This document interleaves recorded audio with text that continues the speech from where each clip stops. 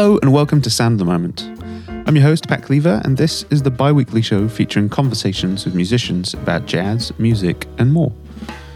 I release new episodes every second Monday. Please subscribe to the show wherever you like to listen to your podcasts to remain updated.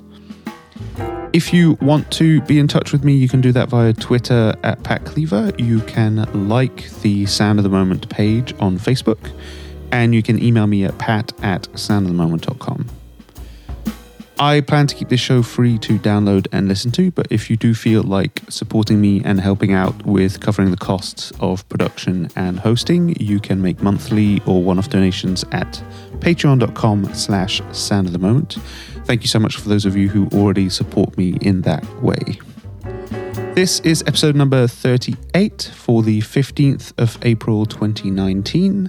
Vocalist Sanne Heimbach is my guest. As you'll hear in our conversation, she has several projects on the go. So I'll begin with music from her collaborative trio Mudita. This is the title track from their debut album, and it's called Listen to the Sound of the Forest.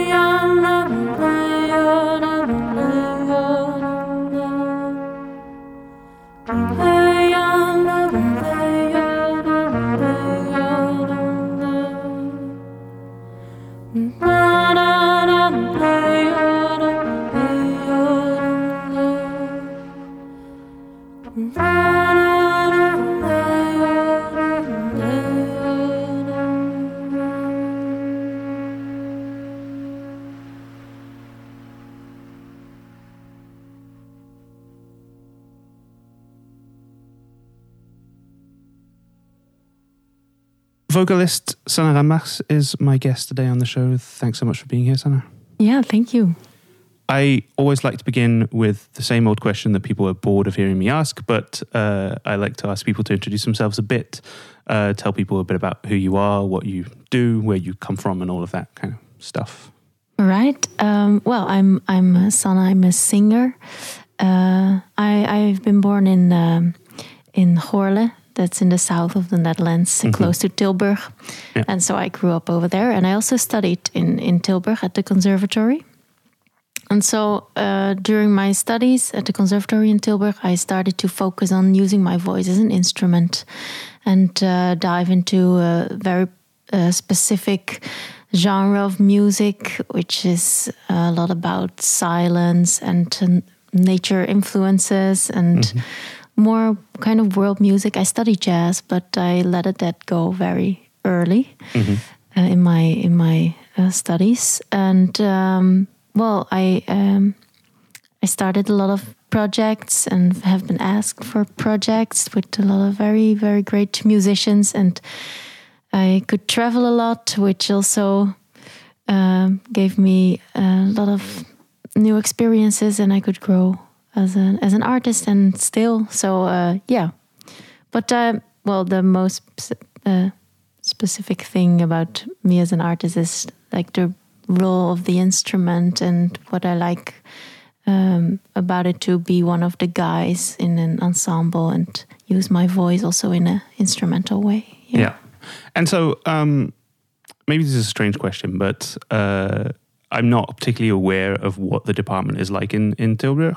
But where did that idea of like kind of, and obviously talking about the jazz idiom is kind of a vague thing to talk about anyway, because it doesn't really mean anything anymore. But the idea of moving away from that traditional jazz idiom and towards the things that you're doing now, like you mentioned that you did that quite early on. How open to that is a department like the department in Tilburg? Like how did you stumble upon that stuff, I suppose? Yeah, that's a very good question, actually, because in the beginning, I felt a little bit that it was very hard to me to go in this direction, and that the school didn't really understand it or like support it in the beginning. That was very hard, but after, like, to me, it was a really necessary feeling of going into this direction. I felt like, yeah, then I can really express myself as a musician, and so. After a year or something, then the school also began to see like, okay, well, this is actually turning out to be very good for you. And then they were very supportive, and they looked together with me to all the different possibilities to get in touch with musicians who could inspire me and help me also in this direction. But yeah, from the beginning, I sometimes get to hear from people that they thought that I was a little bit vague in my approach on music, because I use words as, oh, can you play a little bit more dark blue, or a little bit more? Yeah. Oh, here this sounds like is as if the forest is now, I don't know if it is waving a lot or something. And then, yeah, well, if I did this in a jazz ensemble, then I don't know, a lot of students, they didn't really know, like, okay, what do you want? Yeah, and it wasn't really clear, but. I don't know, when I started to play with Joost Leijbaert and Bram Stadhouders, actually then I began to feel like, okay, whoa, this is actually what I am doing. They began to take me serious with that. So they were the first people who really gave me the feeling like, okay, what you want in music, Sanne, that is actually, yeah, we understand. And I don't think it is very vague, because they understood it when I said, let's play something green or something, or more Norwegian fjord kind of, like that, and that helped me a lot. Yeah. And the idea came out of this feeling to be part of like a group and creating something together. Because as a singer, I had this feeling I could only sing the lyrics and the theme, and then when I sang the theme, then I could step aside And then I saw that the group of musicians I was playing with, they were totally going and getting into each other and creating the magic together. And then I was actually super jealous that I was not one of them. So from that moment, I thought, okay, well, I want that too. And how can I do that too? Yeah. So no, that makes a lot of sense.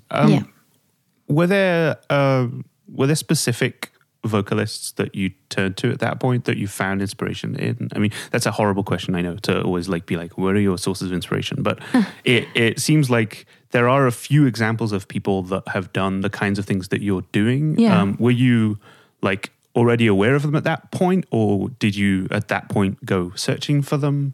I think both. And I think it's actually a very nice question because actually I have a lot of musical heroes, or how to say, a lot of musicians who have been my inspiration, and they really guide me through my vision or something. And I always listened a lot to instrumental music, not really to singers, but to me there were a few who were very important.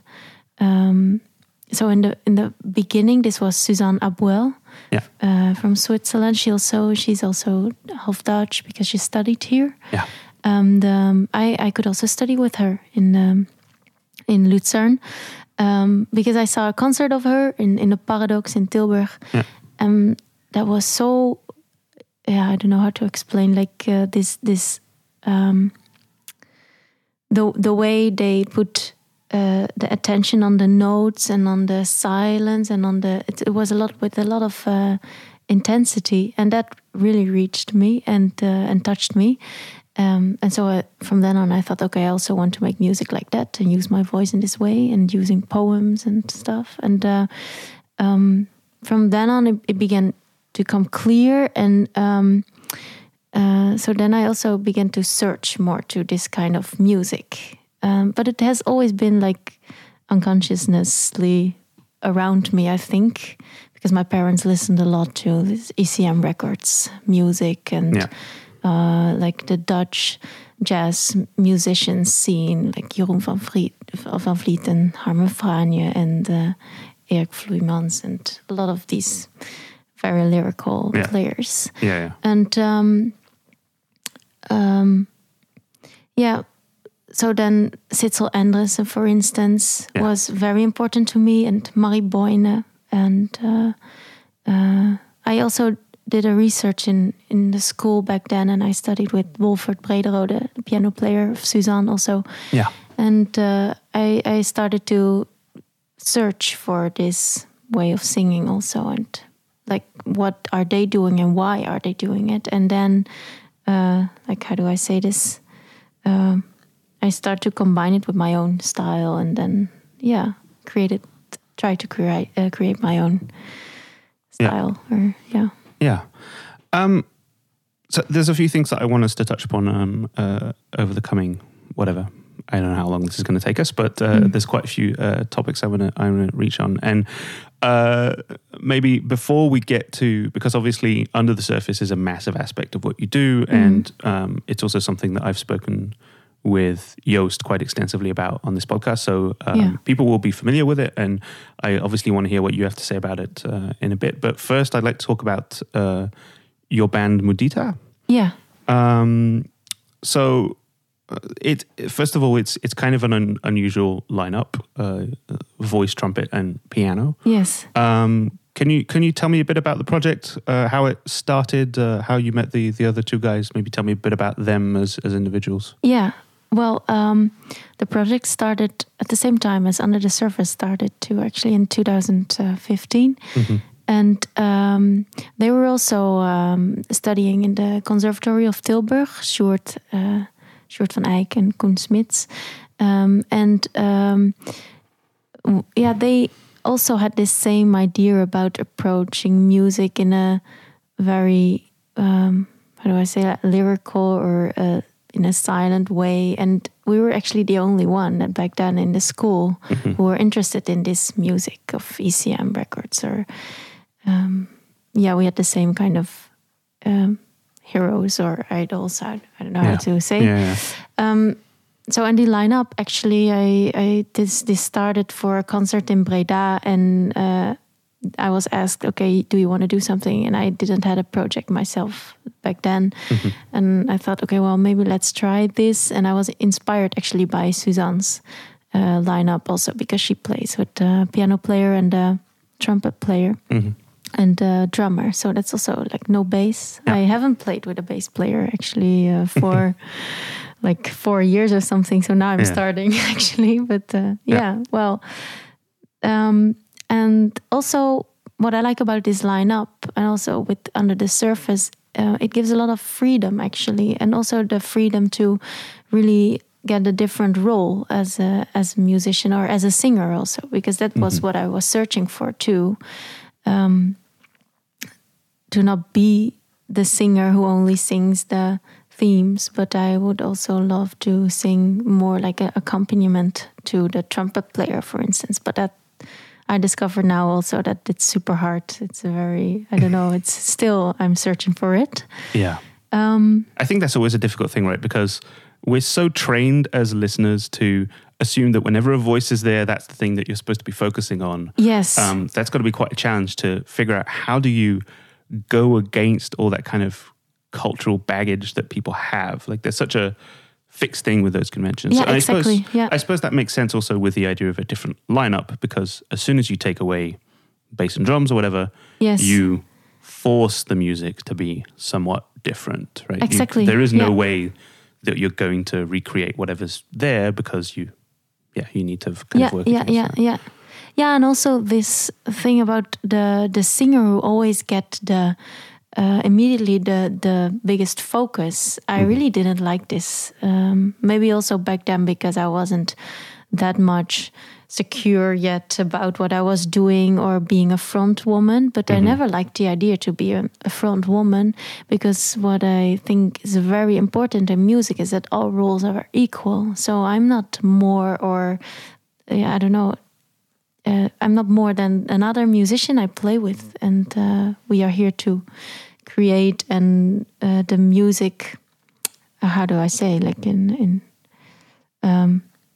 like the music is the most important thing, and not that I am on stage and look at me, what I can do, or of course, how beautiful this is, or like I didn't feel comfortable with that role, and still I don't like it because equality is very important to me. Yeah.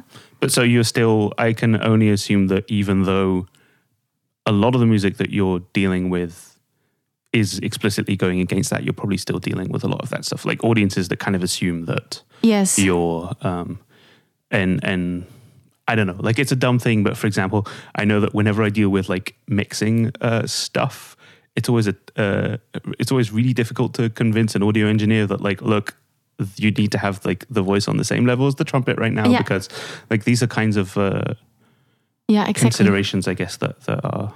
Well, exactly. It's a lot of people, they're not aware about it.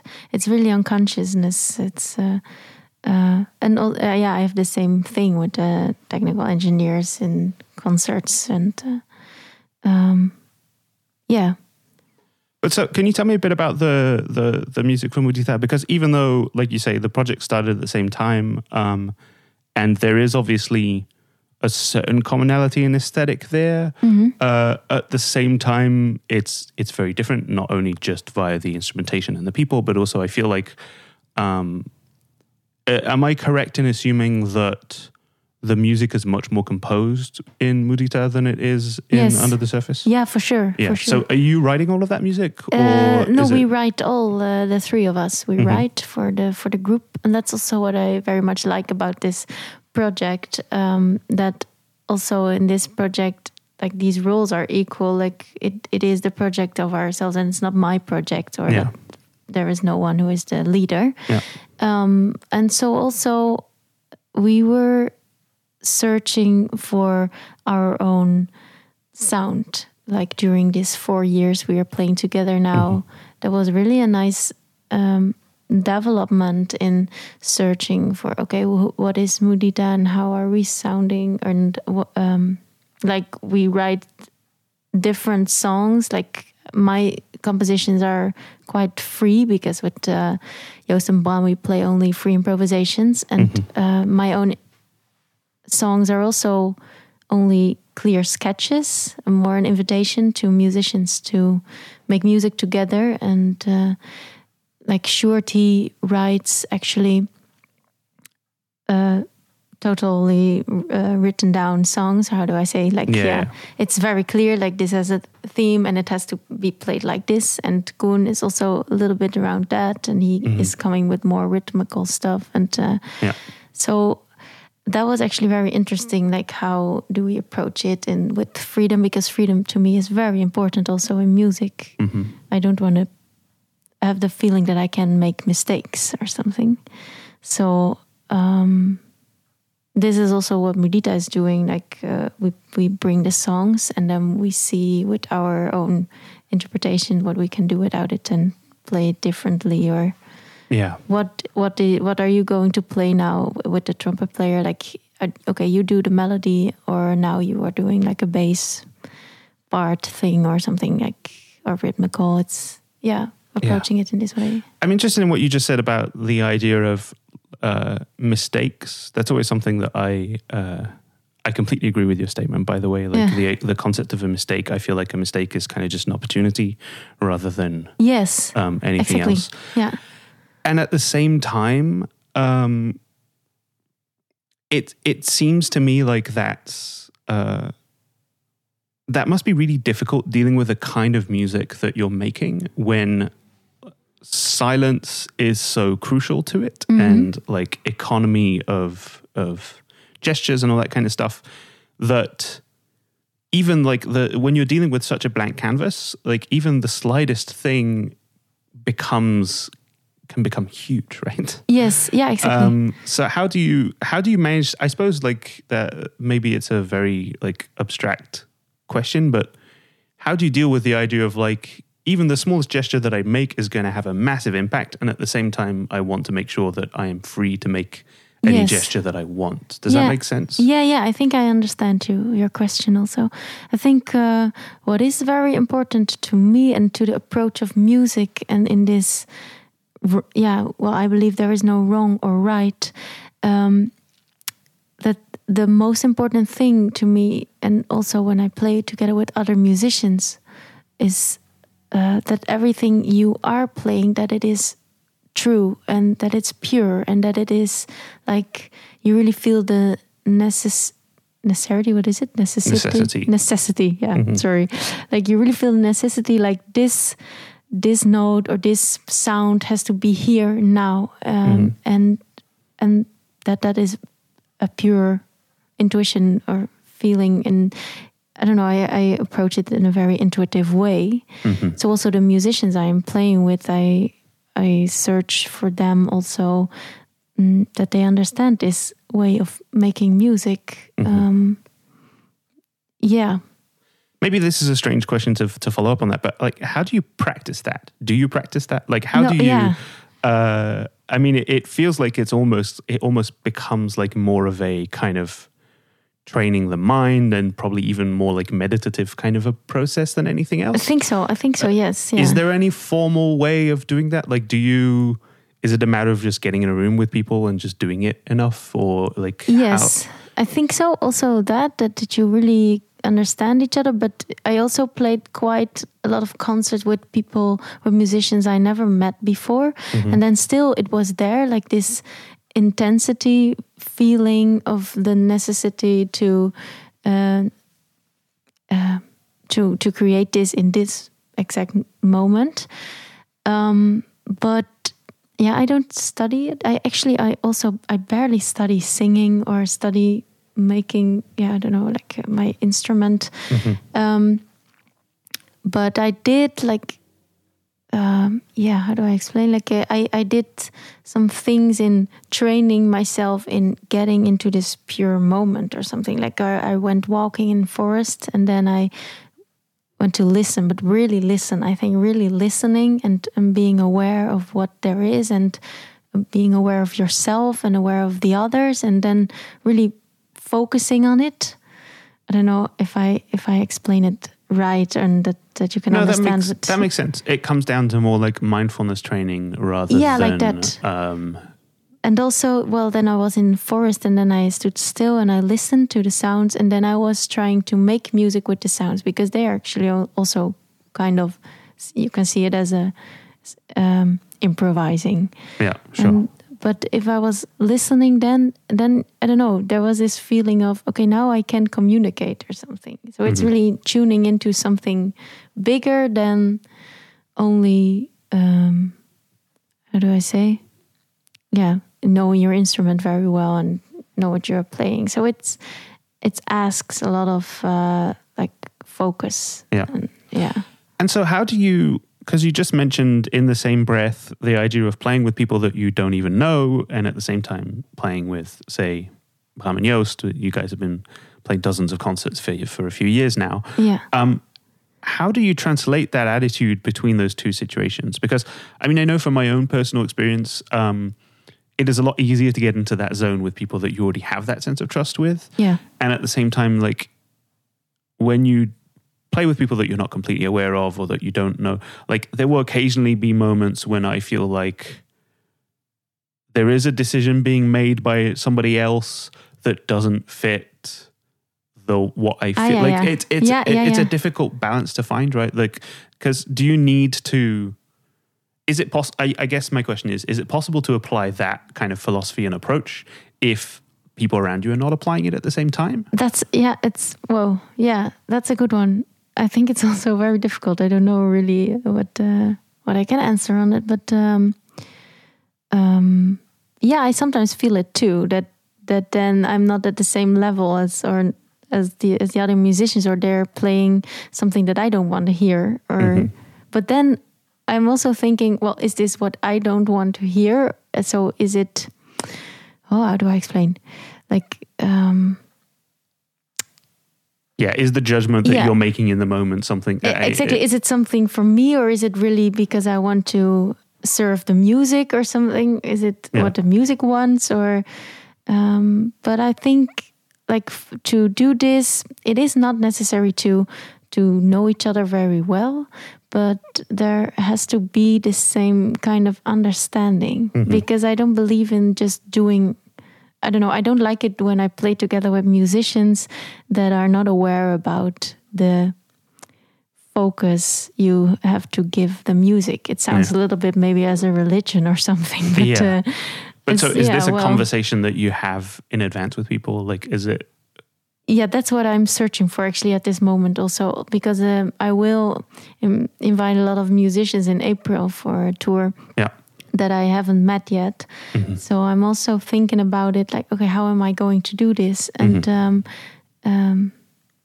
I think I talk with them because I like to talk with musicians about these subjects also, and why it is so, why the necessity is there to make the music and to create something magic. And then it's actually all very fast, very clear, like how someone is approaching it. And then I feel on my intuition, like, we can have a very nice connection, or this is not working. And I don't know. It's all intuition based thing. I was planning on getting to that later on, but it does feel like a pretty natural thing to talk about at this point. So you've been selected to do the what I call the Young VIP tour, and everybody else seems to call the Young VIP tour. I assume it's meant to be VIP. But Oh, that's actually a good one. I never really thought about that. Young VIP is what everybody seems to call it. So you're going to be going on tour to all these different venues. It's a thing that happens every year, or has been happening every year. I heard it's in question about whether there's going to be a following edition after yours. Which would be quite sad if that indeed is a thing that no longer happens. But point being, you are going to go on tour to all these different venues. You're going to be there performing.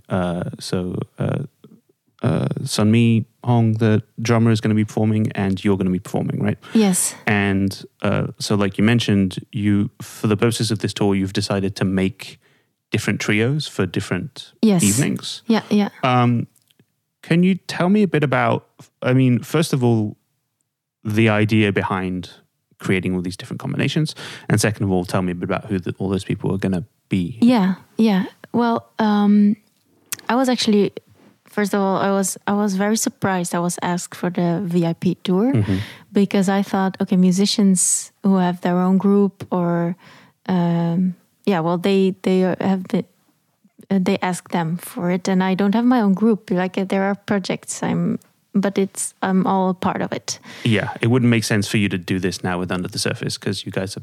Yeah, also like that. Anyway. Yeah, but also under this, I don't know. I had this idea that this is only like my good friend Kika Spranger. She did this last year, and she has she's a very good band leader also, and she is very clear. She has her own group. So I thought, okay, well, I don't have my own group, so I will not be asked for the VIP tour. Yeah. So, but actually now when I was asked, I started to think also, they asked, do you want to play with Mudita? And I thought also, okay, that could be a nice opportunity.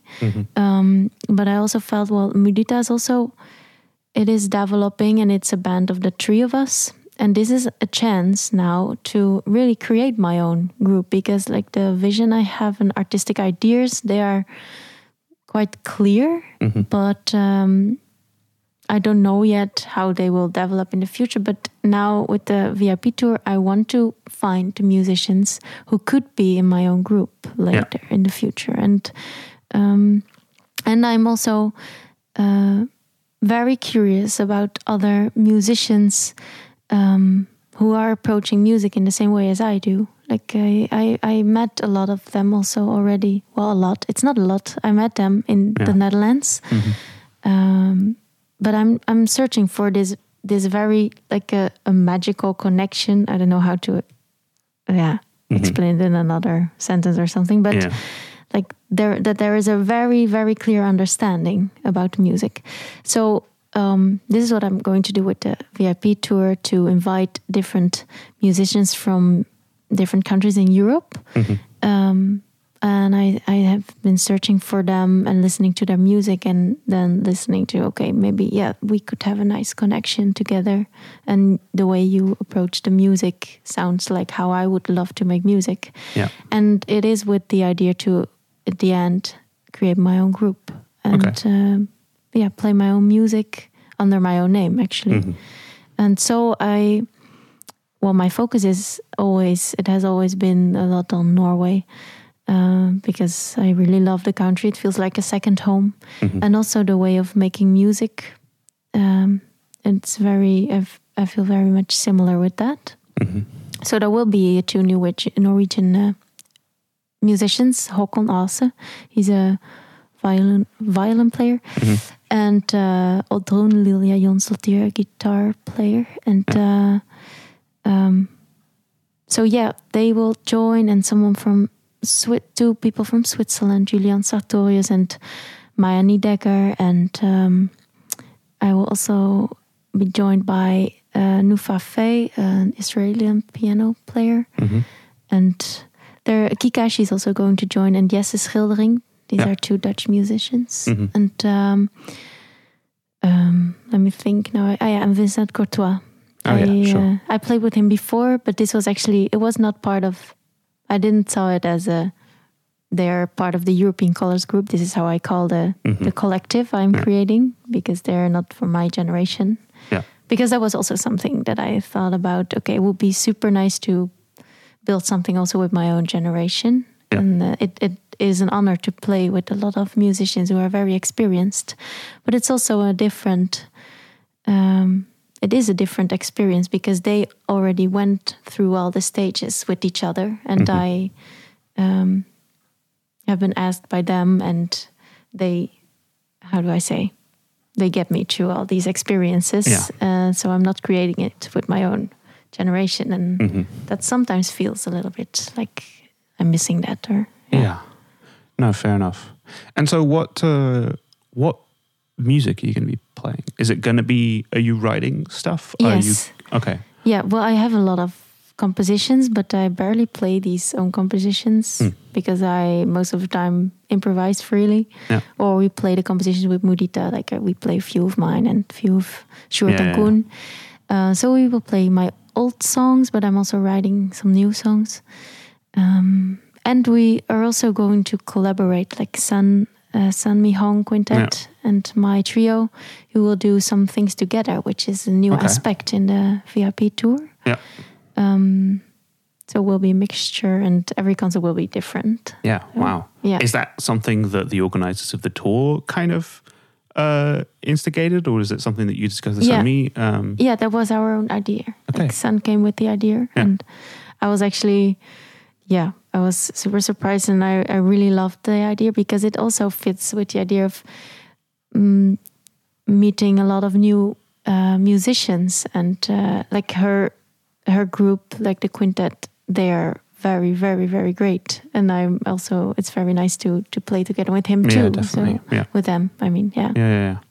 No, I'm curious to see how that works out. That seems like an interesting, to be bringing, first of all, like people that you have either not worked with much or not worked with at all, and at the same time working with them and cross all the aesthetics and all that stuff. I feel quite tensed also a little bit about it because it's super uncertain, but I also really like this uncertainty in situations because it gives the freedom to that there can happen something very magical in one moment that I could never think about. Yeah, and it's an unusual opportunity to be able to do this, like to have both stages and budgets to be able to actually bring people together in such a way that you are experimenting and hopefully creating things, and at the same time, that you're not like basically asking for people's time and all that stuff. Exactly. So but it can also maybe be a disaster. Maybe, I don't know. I hope not, but I don't think so. But it will be tough maybe at some points. I don't know.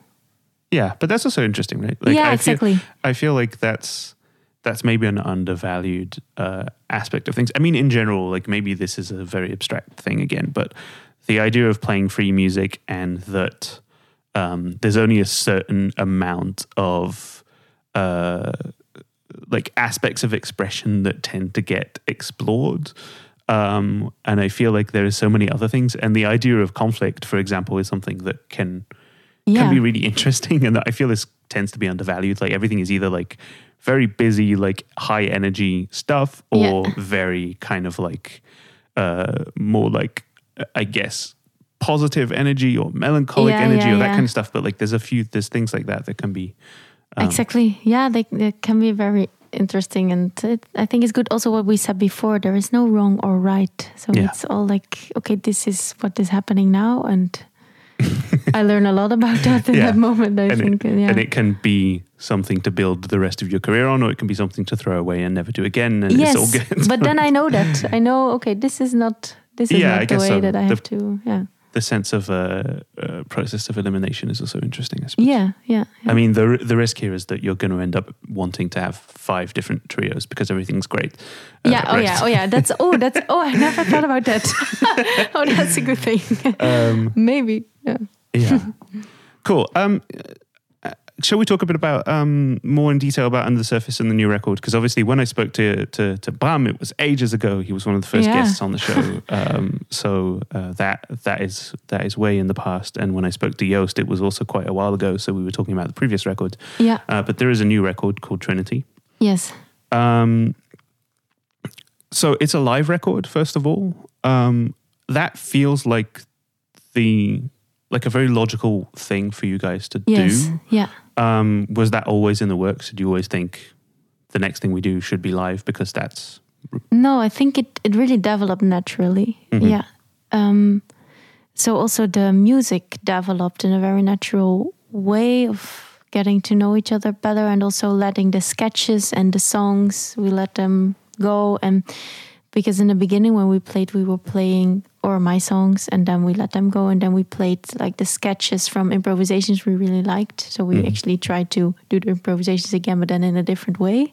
Yeah. And then we let that go too, because we began to create a trust with each other. Like, okay, we have so much, so much sounds and landscapes we now know, so we know where we can go in the concert. Yeah. So from like a year ago, we only began to play free improvised, and then we traveled a lot, and this traveling together, that also meant a lot for the trio, but also for the concerts and the different cultures we got to meet or to get to know. And they were influencing me also as a singer, but also our music. Yeah. And so, yeah, it all grew and it began. Well, I also, for myself, with the trio, I also gained more trust with myself as a singer also. I got more, because of the tours and because of getting to know myself better during the tours, but also Joost and Bram, and how to deal with some situations, and that helped a lot actually. Also because of this trust, I dare to try new ideas, and so. And you need less appointments with each other, I suppose. Yes, also, it's like you don't necessarily need a safety net anymore.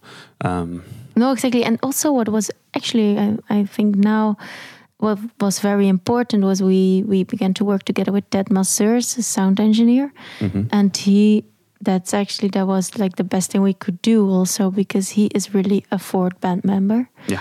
And so he began also to record the concerts, and with his sound that was amazing. Like sometimes in a concert because the sound was so good, I could hear myself and Bram and Joost and the music and the whole landscape. It was so beautiful that I could sing on a very different way and open new ideas. Yeah. And so, he recorded a lot, and then the idea came like, whoa, this is actually nice and great. Let's...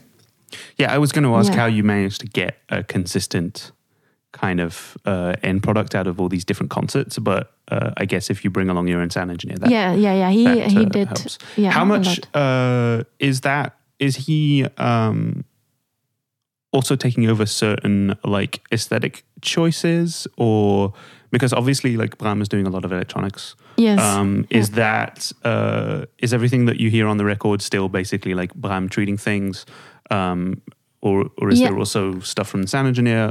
There is actually. The sound engineer does a lot of things. Not a lot, but he does add some effects on my voice sometimes. And it's actually funny that you mentioned, because last week we played in Belgium, and he was there too. And then this was a totally new concert for us, like a new step we made. It felt like that, like a new episode, because he was actually really joining the band with the sound effects, because he was like maybe Jan Bang, the sound musician from Norway. Yeah. He was actually doing this a little bit with my voice, and so he sampled it and put it in some places, and that was actually like, whoa. So we got inspired by him also. So on the record, there are some parts that he is looping my voice in a way, not looping, but an effect. Yeah, there's some delays on your voice, right? But that's basically my question, because I was wondering whether Bram was getting your audio and treating it himself, or whether it was... No, sometimes Bram, he does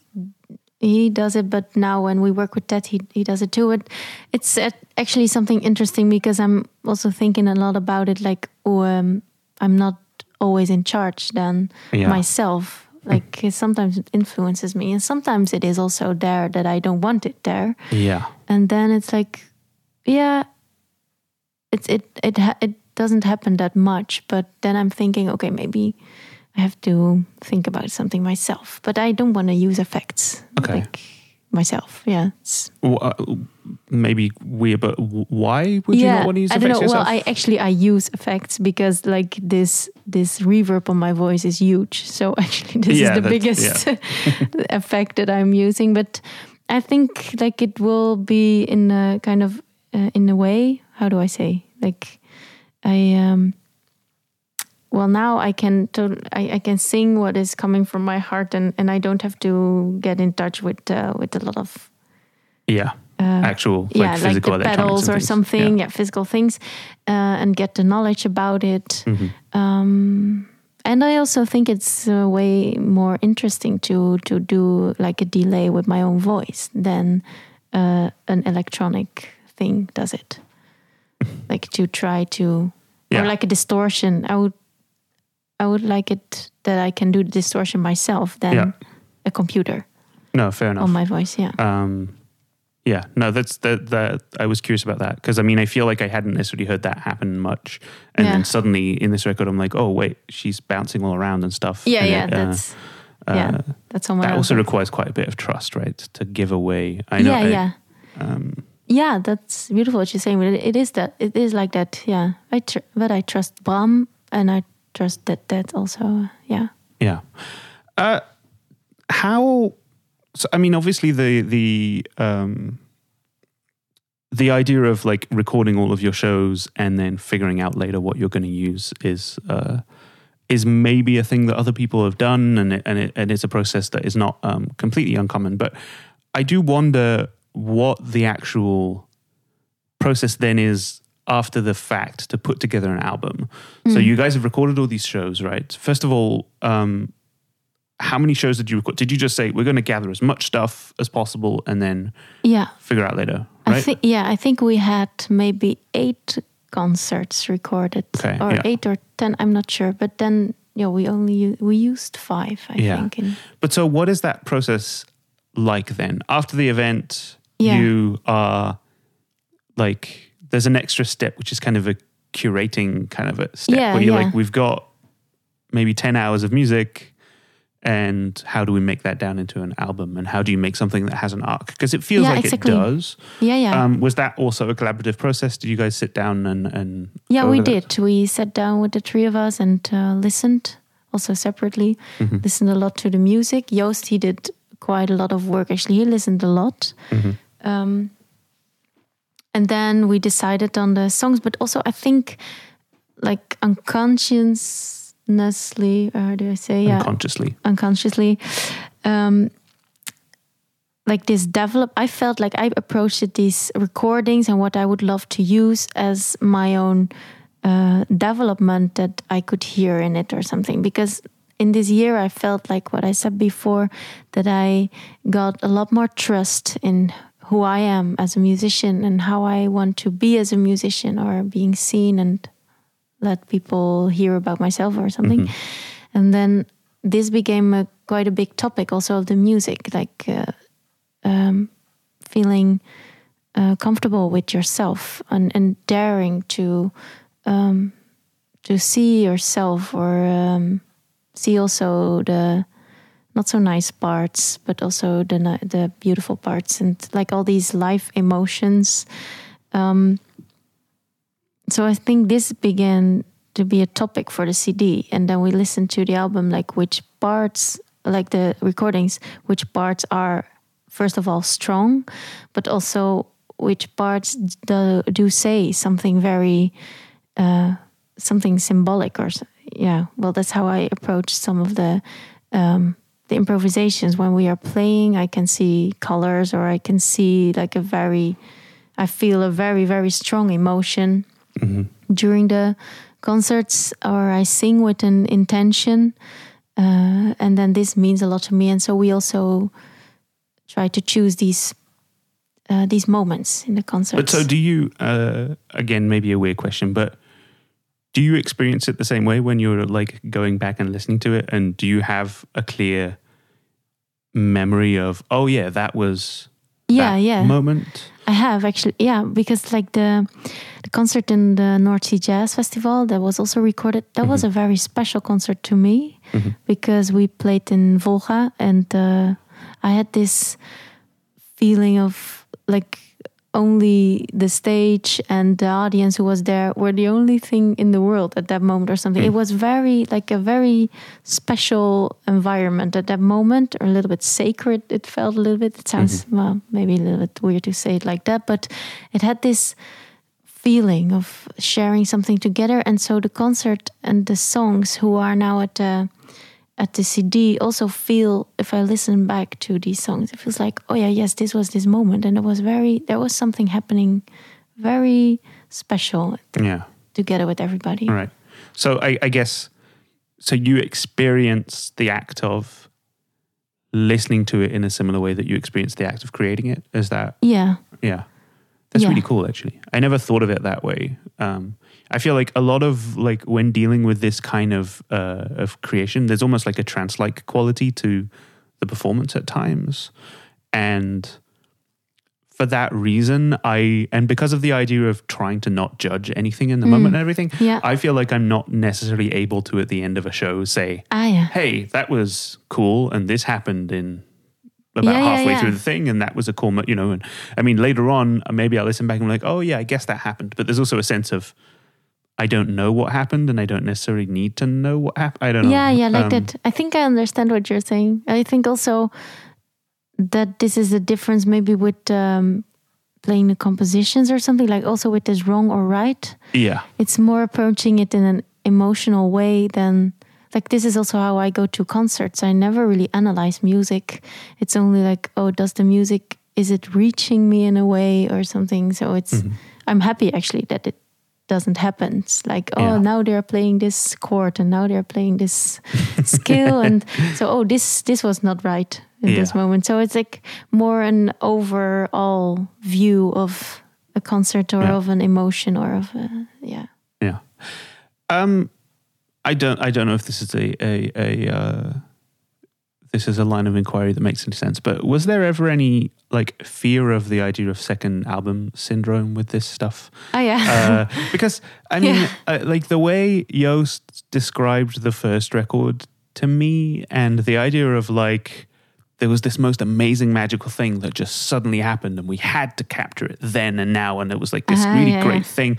And that kind of launched a massive thing for you guys. And obviously, probably even more specifically for you, because I guess like, obviously Joost has been touring all over the place for his entire life. And Bram has been quite busy for the past decade and stuff. But like you kind of exploded onto the scene with this stuff. Yes, yeah. Is there not kind of a sense of pressure of like, the first time we did this, it kind of changed your life. Yeah. And now you're doing it again. And how do you, I guess maybe that's not even something that you think about, right? Well, yeah, but it is actually, it was, how do I say, like this first album, like how Joost said it, I didn't really felt it. If I think back about it, then to me, the first album felt way too early. Like I was still studying but I'm happy that we made the album and what is now... it's kind of a necessary step in the world, right? Like yes, exactly. So because of the album, we could play a lot, and that helped me to develop also. So now with the second album, I'm really happy with the second album actually, because I feel this development, and now I feel in this album that, for me personally, that I can say what I want to say in music or as a human being, and that the album gives me a lot of strength to do that. Yeah. So where the first album was more like, I'm using my voice like this, and I know in which direction I want, and this is great, and it's a nice connection with Joost and Bram, but I wasn't really aware about. I don't know. Not really thinking about the concept or. Yeah, I don't know. Yeah, it sounds a little bit fake, but now the second album feels very much natural, and like the fear of the second album, we have been talking about it, but it also felt so natural. And so also like the first album, how Joost explained, this really had to be now here because I feel very strong with it, or that what I try to say in the album. Yeah. Is something that is true and has to be in the world now. So, Are there, I mean, maybe I'm asking you too much for like specifics of this, but like, are there clear things that you can point to in the way you guys perform that you know come from this like experience? Because I mean, obviously we talk in general terms of like, yes, the second album is like based on whatever, 4 or 5, however long you guys have been playing together, that many years of touring and playing and stuff. Like, are there specific things that you can point to that you're like, these are the consequences of like going here and there? Like, are there influences that like you went to South America, you went to Africa, you've been to like the Far East, there's all kinds of places that you guys have been. Are there elements that you clearly know, okay, like this is a thing that comes from there and I understand it, or is there no analytical process in that way? Well, that's a good one. It's also quite difficult. Yeah, I think, sorry. No, I like that also. But well, when we are traveling, I get to know cultures that I didn't know before actually, and then when I am there, I meet like a way of singing or a way of making music, and then I search for it at home again. Yeah. And then it does something that I don't know how. But so you are like discovering things on tour and digging into them when you get back home. Yeah. Is that correct? And I think also it's maybe not really on a musical level, but more on a personal level. That is, I don't know if this is also for Joost and Bram, but to me, this actually meant a lot in the tours because, for instance, we went to India in 2018, I think. 2017 at the end of the year. Yeah. And so there it was a very hard time for me actually, because it was the first time India, and I don't know, I felt so crowded and I didn't feel comfortable with myself at that moment. And then I felt, okay, I really have to be assertive. Is that an English word? Yeah, okay, is. Yeah. Okay, so in some of the, and I am maybe assertive, but I'm also a little bit sometimes, how do I say, careful in situations. So then I felt, okay, I really have to be, I have to guard my own borders, and that was new and very shocking at that moment or something. And so I learned that from the tour, and because of that, I also experienced it in how I approach the music again, like in a new concert or. Yeah, and also on tour we talk a lot, and we talk a lot about our influences and about the influences from the different cultures. And also we have some concerts that are not so nice as we thought. We would love to make music together, and then we also talk a lot, and that also depends a little bit. So I don't know, maybe it's not a very good answer, but... No, that makes sense. I think you touch upon a thing that is maybe a contentious topic to discuss, but like, you guys tour and play together so much. Like, it must be a really interesting thing. Like, I can't imagine that there is any other situation. There probably are other situations that people could point to, but there are very few situations where you could point to the idea of like three people, such as yourselves, from three different generations who are spending all this time together and touring together and traveling around the world. That's got to be quite an unusual situation. Like, how... Like, this is a really dumb question, but like, do you guys still have stuff to talk about? Do you guys still like, how do you, like, how have you experienced that evolution as well, I suppose? No, that's actually a very nice question, because also, well, we, like, the relationship with each other became also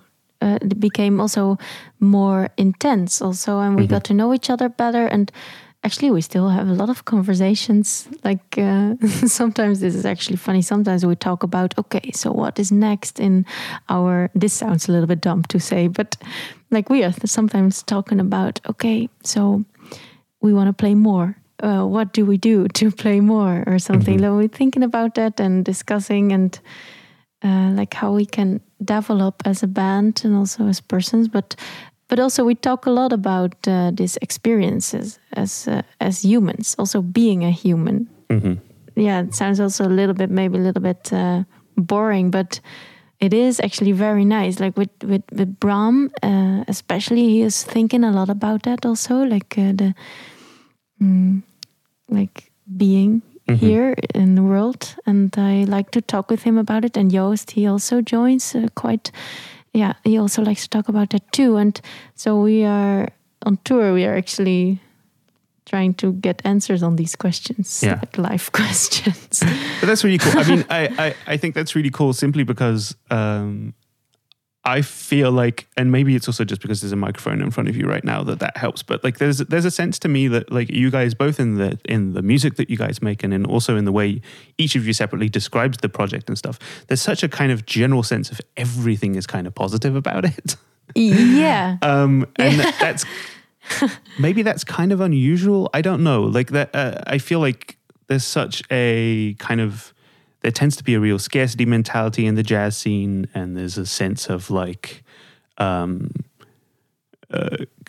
of, how to put this, like that there's not enough work for everyone, and you know, that kind of a thing, and that's not something that I hear at all from you guys. Yeah. I think it's also because of being the ability to being very true to yourself. I think Joost and Bram, they dare to reflect or something, but I don't know. I don't want to say that not a lot of other people don't do this, because I think musicians really do this. A lot are artists or, well, humans. But I think we can also, I don't know, we can leave each other, or everything is okay. Or no, this sounds a little bit strange and boring. Like, no, it's not. Okay, I mean, but, the idea that everything is fine is kind of it's more like good thing. It is good the way you are. So we are. It's very open and like just be yourself. That is. Yeah.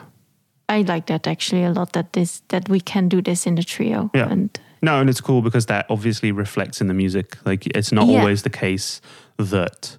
I mean, you've got the ultimate example of like, I mean, I don't know. There's all kinds of bands where you're like, on stage it really works, but then you get off stage I know and it doesn't. the stories too, and it's.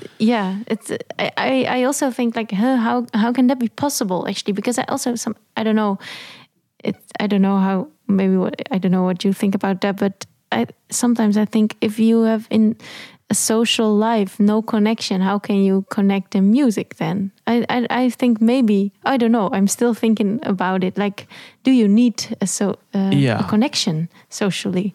I mean, for music, yeah. I don't know. Like, you can look at all. I don't know. Like, supposedly the Keith Jarrett Trio, for example, are not particularly friendly with each other. No, exactly. And yet, so it's like the most amazing music comes out of it. So it's an interesting thing to explore. Yeah, maybe it depends also on the person who you are, because I actually like harmony a lot and aesthetic things, so it's to me very important. Yeah. So. No, fair enough. Is there any other stuff that you want to mention? Any more work you're doing, both in the future, things that you're up to as a side woman? I don't know. Well, actually, now we talked a lot about all the upcoming projects. yeah, exactly. Like Mudita is still, we are working, and the VIP tour is now very important. I'm quite busy with that. Yeah. And Under the Surfers will, of course, play a lot of concerts. We will tour in April and in June. So cool. Yeah, there will obviously be links to websites and all that stuff, so people can find that at soundthemoment.com. I always like to end these conversations by asking my guests to recommend something for the audience to check out, something that you've maybe found particularly inspiring. It can be just about anything, whether it can be music, but it doesn't have to be music. It could be a movie, a book. Yeah. Oh, wow, yeah. It's a very nice question, and actually, I was thinking about a lot of things. It can be multiple. It can be multiple things if you have a. Yeah. Well, what I now where I'm thinking a lot about this topic at the moment of like developing myself as a human also. And this is also, actually, we talked about the Trinity, the second CD. Mm-hmm. This was very important to me in that process, in that year of creating the album. Mm-hmm. Like I read the book Woman Who Runs with the Wolves. It's like worldwide very famous for women, but I think it's also a book for men to go back to your inner self again. Or this sounds a little bit cheesier, but it's with fairy tales, with stories, and she is explaining about a lot of archetypes and symbolics, and actually that gave me a lot of self-trust and ways of seeing myself and being like a strong woman again, because I think now at this moment also this is a topic, like the equality in music, and I also sometimes experience this as not nice, like being the only woman in a festival lineup, or being a woman, the only woman on stage with the only man. And I really, this was what I choose for. When I was studying, I really wanted to be one of the guys, but now I also discover, I really miss it, and and there are a lot of very, very good and great women musicians. So, and I think this book helped me also in finding this way, and also to believe in my own how do you say? Femininity. Femininity, yeah, exactly. No, that's a really important point you make. It feels very late in the conversation to touch on it, but sorry, I understand. No, it is. It's something. Obviously, I can't relate to it with my terrible like cis white male outlook, but the idea of wanting to be one of the guys, the way you just describe it. Yes. And I know that I heard that from Sana, my girlfriend, that she had a similar experience, which was like, the ultimate goal is to be accepted beyond my gender, in a weird way, because it's such a terribly kind of, at times like openly misogynist scene. Exactly. And hopefully that's something that's changing. But at the same time, that's a difficult balance to reach at this, because there is a sense of I need to be one of the guys, but at the same time, there's also more and more of this sense of, we need to promote the idea of femininity in music and femininity in the scene. And I think it's really great to see that, for example, in the Young VIP tour now, we're dealing with.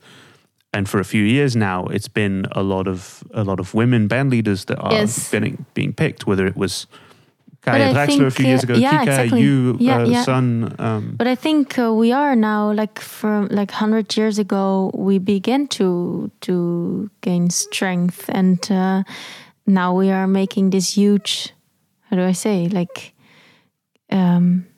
ahead of the history or something. Like we feel how strong we can be in it, and now we dare to let ourselves see or something. But I think this is also something for man, and I think it's like this dream of everybody is equal, and we have to see it in this way. But I think the convictions are very in an unconscious layer or conscious level, so we have to get more aware about this unconsciousness. There's still a long way to go. I mean, I see it, in it's dumb, but just in like the types of adjectives that are used to describe, for example, already just in the promo materials and certain things that I read from interviews and things with you, that like there is such a predominance of like the use of words like delicate and like these kinds of like strange, like clearly somewhat biased choices of words to describe the idea of like this music sounds feminine, as though that means anything. There's obviously a long way to go. Yeah, actually, and I think also for like man musicians, there are also like some musicians who are not really like the man or like the tough, how do you say, masculine. Yeah. And I think also for them, like this is the same thing. They are not going in front like, oh, you have to listen to me. So this is also the same search, and so it's all about. No, it's true, and there is a kind of inherently sort of macho thing in a lot of the jazz world, and the kind of approach that you're having to music feels like it kind of goes very much against that idea, and that's kind of a refreshing thing that I see more and more of. The idea of to associate the idea of ego with the idea of like testosterone is such a thing that is really common and is really problematic in the jazz world, in this kind of like hyper competitive kind of thing. Exactly. And so hopefully we're moving towards a place where the scene is more open and accepting of like I think we go there. I have a very positive feeling about it and vision. I think also our generation is very much into getting to know each other and play with each other. It doesn't matter where you're from, like which genre or which, I don't know, very open. And I think that's very nice. Yeah. Those gaps are being bridged. Yeah, hopefully. Exactly. Yeah. Sana, I think that's a nice place to leave this. Thanks so much for being on the show. Thank you. It was an honor. Thank you very much. That was Sana Hambachs. Stick around to hear more of her music in just a moment.